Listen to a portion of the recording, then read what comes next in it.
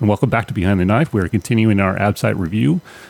Just a reminder that the Behind the Knife podcast companion is now available on Amazon. Just search for Behind the Knife on Amazon, and you get the podcast companion that you can follow along with and really help you with reinforce some of these concepts, help you with your preparation for the AbSite. Be sure to follow us on Facebook, follow us on Twitter, and check out our YouTube channel. Again, encourage everybody to subscribe to our channels, and please leave us feedback. Please leave us reviews. And without any further delay, let's get into it for today. All right. So today, let's just jump right into it. Thyroid. Once again, starting off with some high yield anatomy. So, what is the embryologic origin of the thyroid? For some reason, that is important for test taking. Absolutely. So, endodermal cells from the foramen cecum descend into the neck and develop into this bilobe solid organ. The thing to note about this is as the descent happens, a pyramidal lobe could still persist as the distal remnant end. Also note that the thyroglossal duct cyst occurs secondary to retained tissue along the path of the descending thyroid tissue. Also, C cells within the thyroid arise from the fourth pharyngeal pouch and are of neural crest origin. Yeah, that's one of those tricky things. So they'll ask you what the origin of it. You got to make sure that whether they're asking about the actual thyroid tissue or they're asking about the C cells within the thyroid, because they have different embryologic origins. Again, thyroid tissue, foramen cecum is the origin, endodermal cells. C cells from the fourth pharyngeal pouch, not arch, fourth pharyngeal pouch, and they're of neural crest origin. Kevin, tell us a little bit about the blood supply to the thyroid.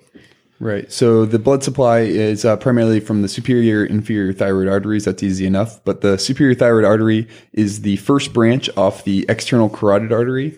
And this runs adjacent to the superior laryngeal nerve. And this becomes important later in our discussion here. But the inferior thyroid artery is a branch of the thyrocervical trunk. So the superior and inferior are coming from completely different blood supplies. And the thyrocervical trunk obviously is a branch off the subclavian. And then the recurrent laryngeal nerve usually runs adjacent to the inferior thyroid artery. The nerve passes either anterior or posterior to it.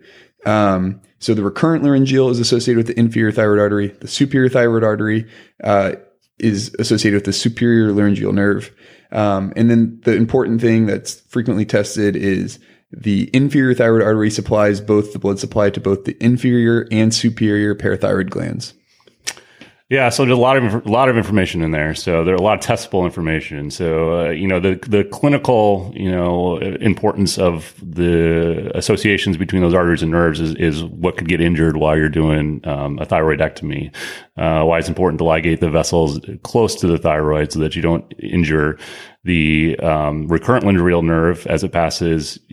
50% of the time passes anterior, 50% of the time passes posterior to the inferior thyroid artery, or the superior laryngeal nerve and its association with the superior thyroid artery. So all very, very important. What about another artery you have to be careful of not to injure because you can get some blood across, called the thyroid ima. What is that? That rises directly off the innominate and is present in 5% of people. How about venous drainage? Because that's also testable and a little different. Yeah, I've definitely missed this a time or two. So the superior and middle thyroid veins, so there's superior, middle, and inferior thyroid veins. The superior and middle one drain into the internal jugular vein. The inferior thyroid vein drains into the innominate or brachiocephalic veins. Great. So let's get into a little bit of pathophysiology. So benign thyroid disease. So the most common would be hyperthyroidism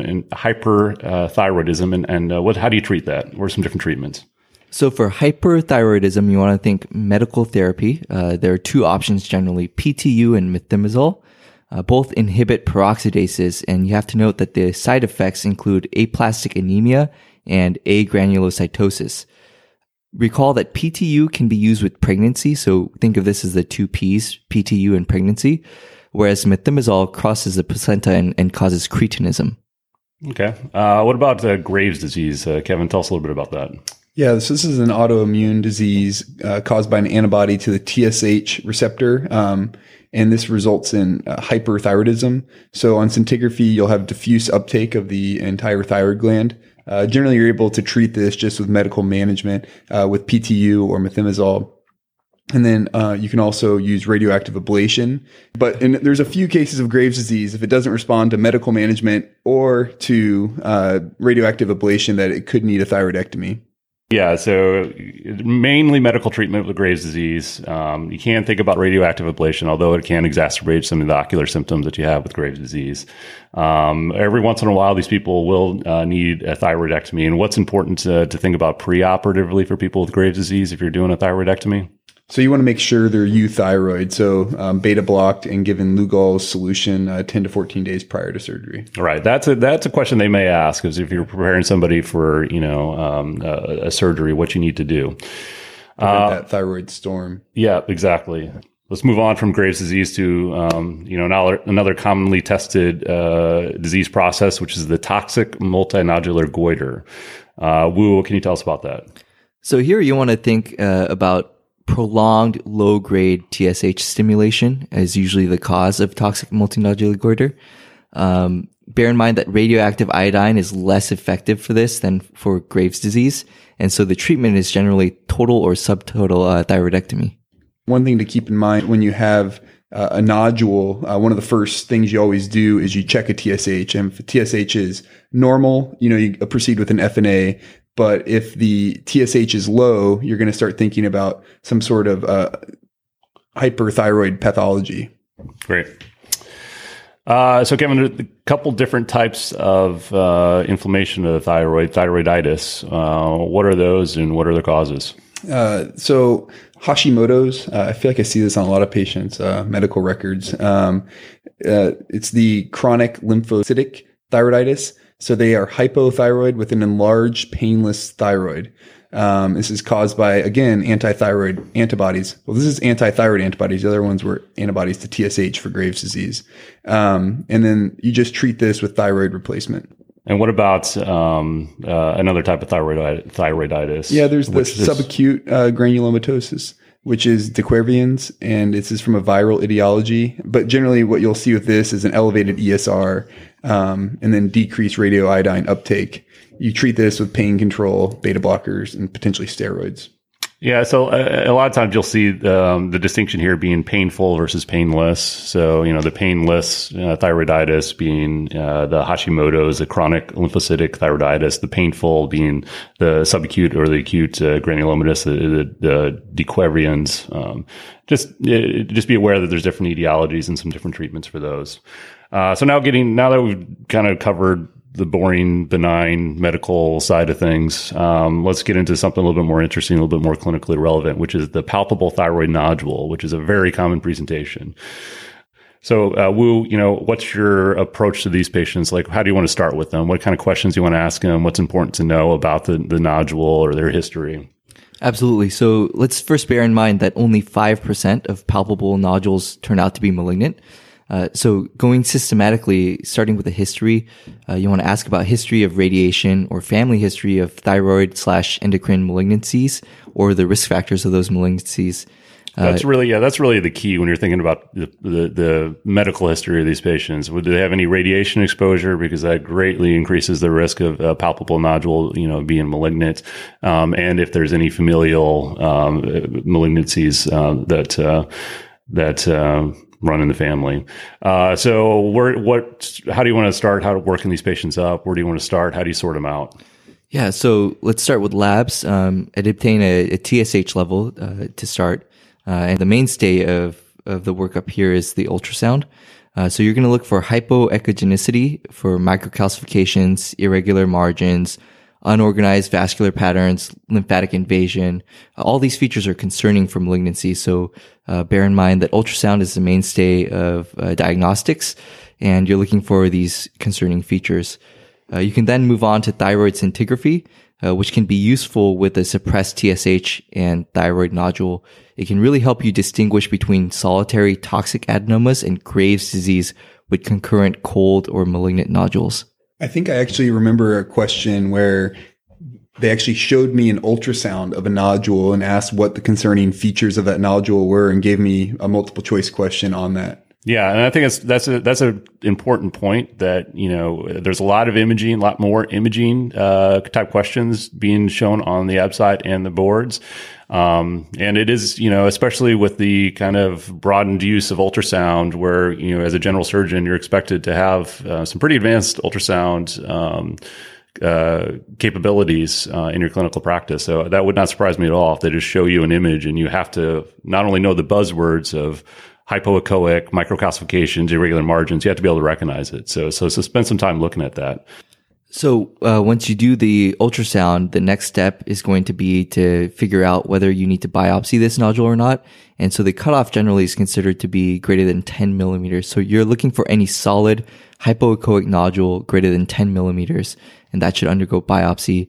Once you have a biopsy, you can really have any number of options that come out at you as far as the result goes. So again, you get that biopsy, which is an FNA, and we'll talk about all the potential results of those biopsies and what to do with those results. Yep, we're going to talk about them right now. So, Kevin, there's first off, this is called some kind of criteria, right? Like when you biopsy the thyroid, and you get one of these 6 different possibilities. I believe that's the Bethesda criteria. Right. So, Kevin, what's the Bethesda criteria? And you do need to know these. So there's 6 possibilities, and you need to know what to do with each one because they will ask you. Yep. And so the first is, benign. And so one thing to keep in mind with any biopsy that you're doing, if it's discordant with your imaging, so you have a very suspicious nodule and it comes back benign, then you should probably repeat the biopsy. If you have a relatively benign appearing nodule and you get a benign result back, then you can feel safe with that and re-examine the patient in 6 to 12 months with another ultrasound. If it's non-diagnostic, you should repeat the FNA. These are generally when I do FNAs, that's what comes back, just blood. And then follicular cells of undetermined significance. As much as you want to tell your staff, we should just go do a lobectomy. This is not quite there yet. So you need to repeat the FNA if it's follicular cells of undetermined significance. If you get the follicular neoplasm common question on an FNA, that's when you do the lobectomy because you can't determine malignancy of a follicular neoplasm based on FNA. So you need the actual tissue and to determine if it's invading. And we'll talk more about follicular cell neoplasms in a minute. And then if it's suspicious for malignancy, this is when you either want to do a lobectomy. And then during that lobectomy, you would do a frozen section on it to determine if you need to complete a total thyroidectomy. Well, a quick caveat, you can consider, I haven't seen a lot of people doing frozen sections, and maybe a head and neck surgeons out there or endocrine surgeons can correct me, but I haven't seen a whole lot of frozen sections. A lot of times, again, if it's a low suspicion, do a lobectomy, send it for final pathology, and then come back and do the completion thyroidectomy. If you think you're dealing with something like, anaplastic or something that's going to be obvious on a frozen section, you can consider doing a frozen section. That way you can complete the operation in one stage. But I think for the most part, it's going to be a lobectomy, final pathology, followed by completion thyroidectomy based on that final pathology. Just a little caveat there. And then if it's malignant, I think we said already, total thyroidectomy. Again, yep. So the 6 possibilities off an FNA for a thyroid nodule: benign, non-diagnostic, follicular cells of undetermined significance, follicular neoplasm, suspicious for malignancy, and malignant. So, obviously benign, you can repeat the exam in 6 to 12 months. If it's undetermined significance or non-diagnostic, you repeat your FNA. Follicular neoplasm, as Kevin said, you can't tell the difference between benign and malignant with follicular cells on an FNA, so you have to do a lobectomy for diagnosis.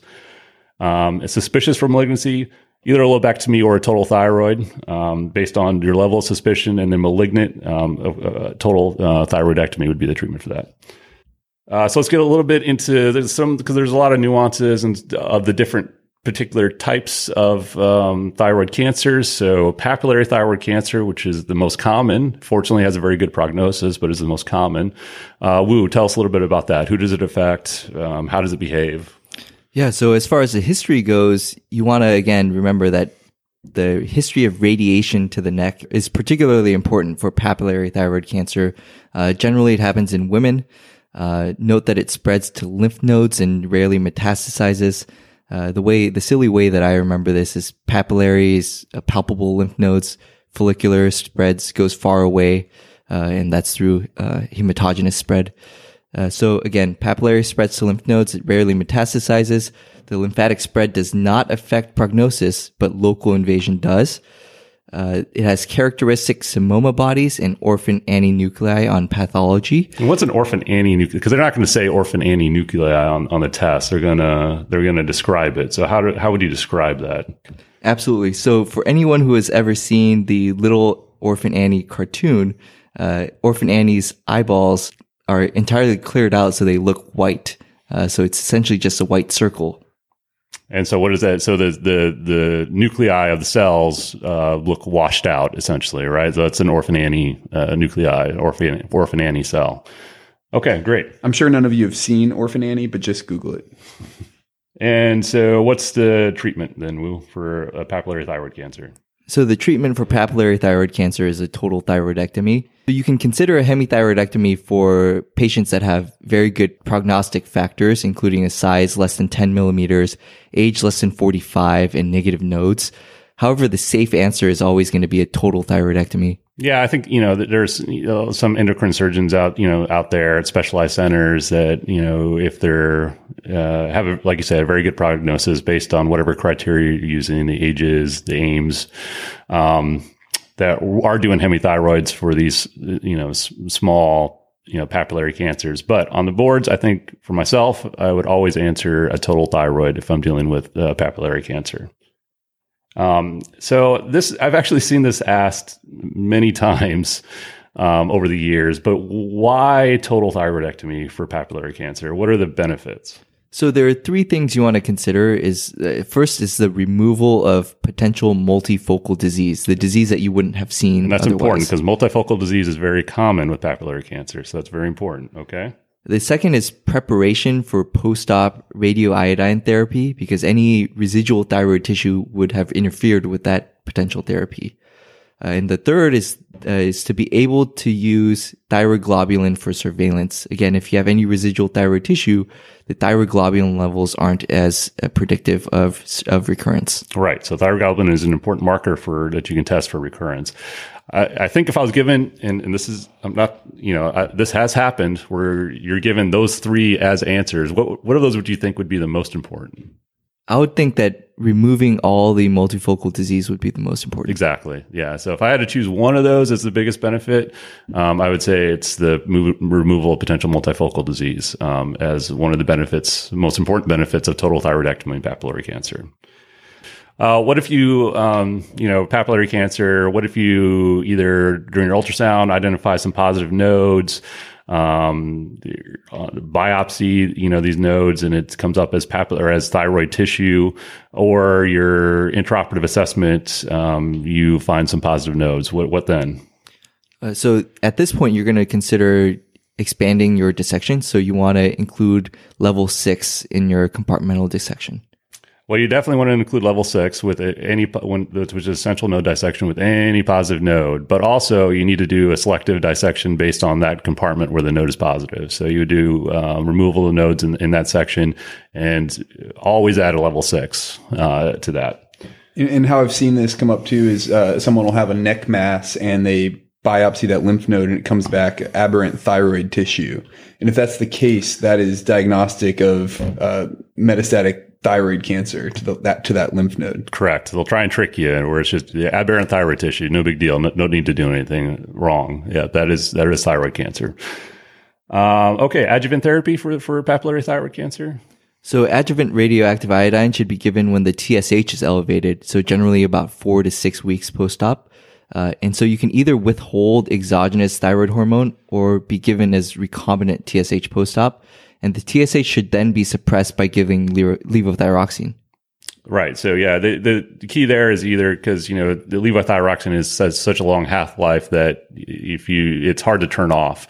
And so you want that TSH level to be high when you're given the radioactive iodine. So either withhold it or you give a shorter acting recombinant TSH that you can turn off.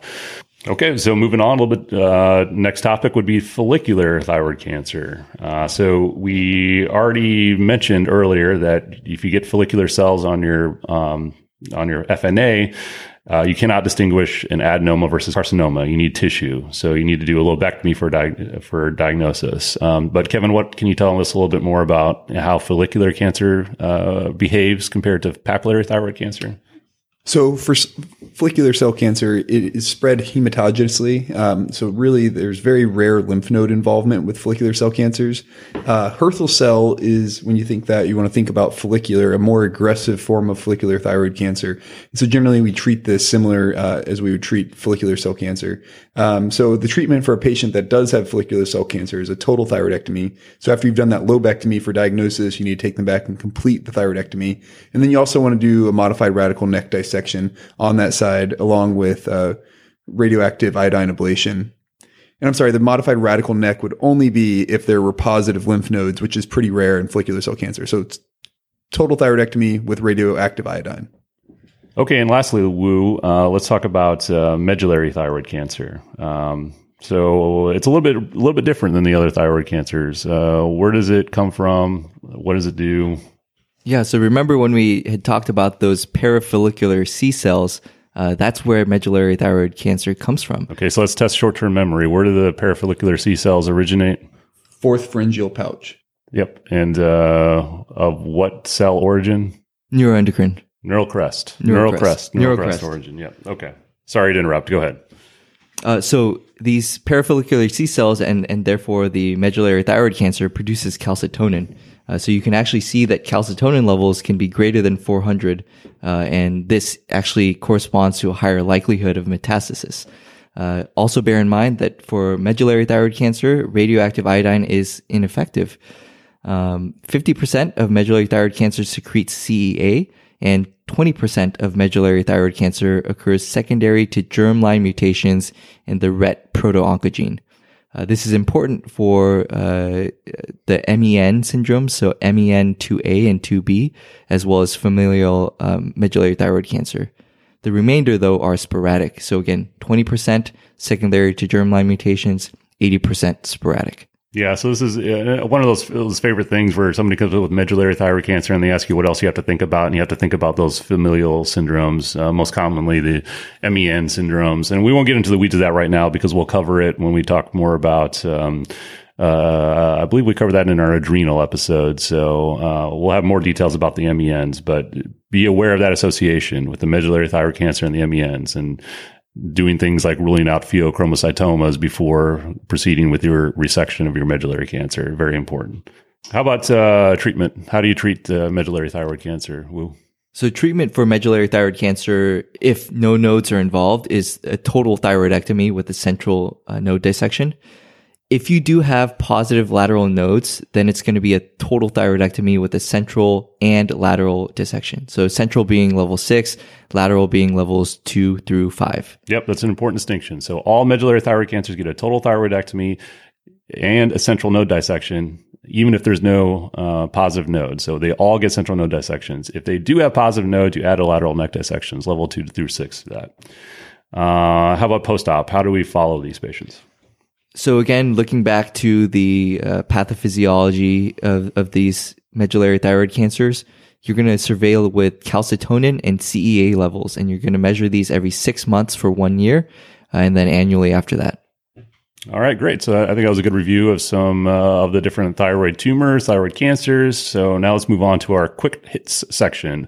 Again, these are real quick associations, highly testable, not a lot of extrapolation on any of these. So Kevin, I'm going to say an anatomic variation associated with a non-recurrent right laryngeal nerve. What do you think of? So this is where you're going to have the aberrant right subclavian artery, which you can also call, it's also called arteria lusoria. Yep, arteria lusoria. So aberrant right subclavian. So this is on the right side. So on the right side, that recurrent laryngeal nerve hooks under the right subclavian. So if you have an aberrant, let's say you have a left takeoff of your right subclavian, you're going to have a non-recurrent right laryngeal nerve. And we talked a little bit about this, but what is a very key principle, Wu, in avoiding injury to the superior laryngeal nerve during a thyroidectomy? You ligate superior pole vessels close to the thyroid. Yep, you want to stick right on that thyroid to avoid injuring that nerve. Kevin, serum marker monitored for thyroid cancer recurrence. That would be thyroglobulin. Thyroglobulin. And it's another one of those benefits of doing a total thyroidectomy for papillary cancer. And Wu, if it's medullary? Calcitonin levels. And CEA. Yep, perfect. Okay, so there's two different forms of thyroid hormones. There's T3 and T4. What's the most active? T3. And where is T3 produced? Most of it. It's produced peripherally with deiodinase. Nailed it. Kevin, a midline mass that moves up and down with the patient swallowing. What do you think of? This is the thyroglossal duct cyst, a remnant of the foramen cecum. So you do the cyst trunk procedure for this. You resect the cyst along with the mid portion of the hyoid bone. These are generally prone to infection and have a risk of malignant degeneration. Yep, there's a small but real risk of malignant degeneration. So the treatment for these is resection. Wu, fever, tachycardia, hypertension, post-op in a patient with Graves' disease. You've got to think thyroid storm. Yeah, what probably didn't happen? The preoperative preparation with beta blockade. Yep, and PTU Lugol solution. Yep, and how do you treat thyroid storm? So in the same sense, you're going to use beta blockade, PTU Lugol solution. You're going to use cooling blankets for the fevers and oxygen. Correct. Okay. Okay. So this is an interesting question. So, you have a patient with maybe medullary thyroid cancer or one of the MEN syndromes, and they have elevated calcitonin. What's the most common symptom of having a high level of calcitonin in your blood? Diarrhea. Yeah, it's weird, but I've seen that someplace. But apparently important to know, not what you would expect.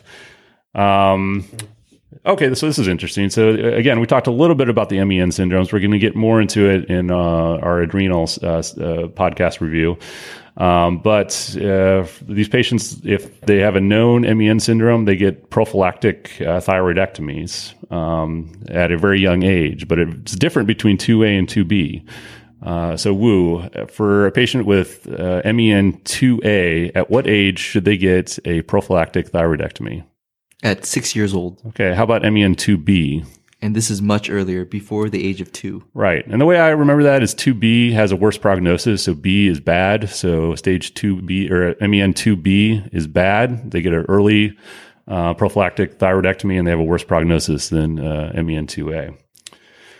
All right. Well, that wraps it up for our thyroid behind the knife ABSITE review. Hope you guys enjoyed it, and we'll see you at the next one.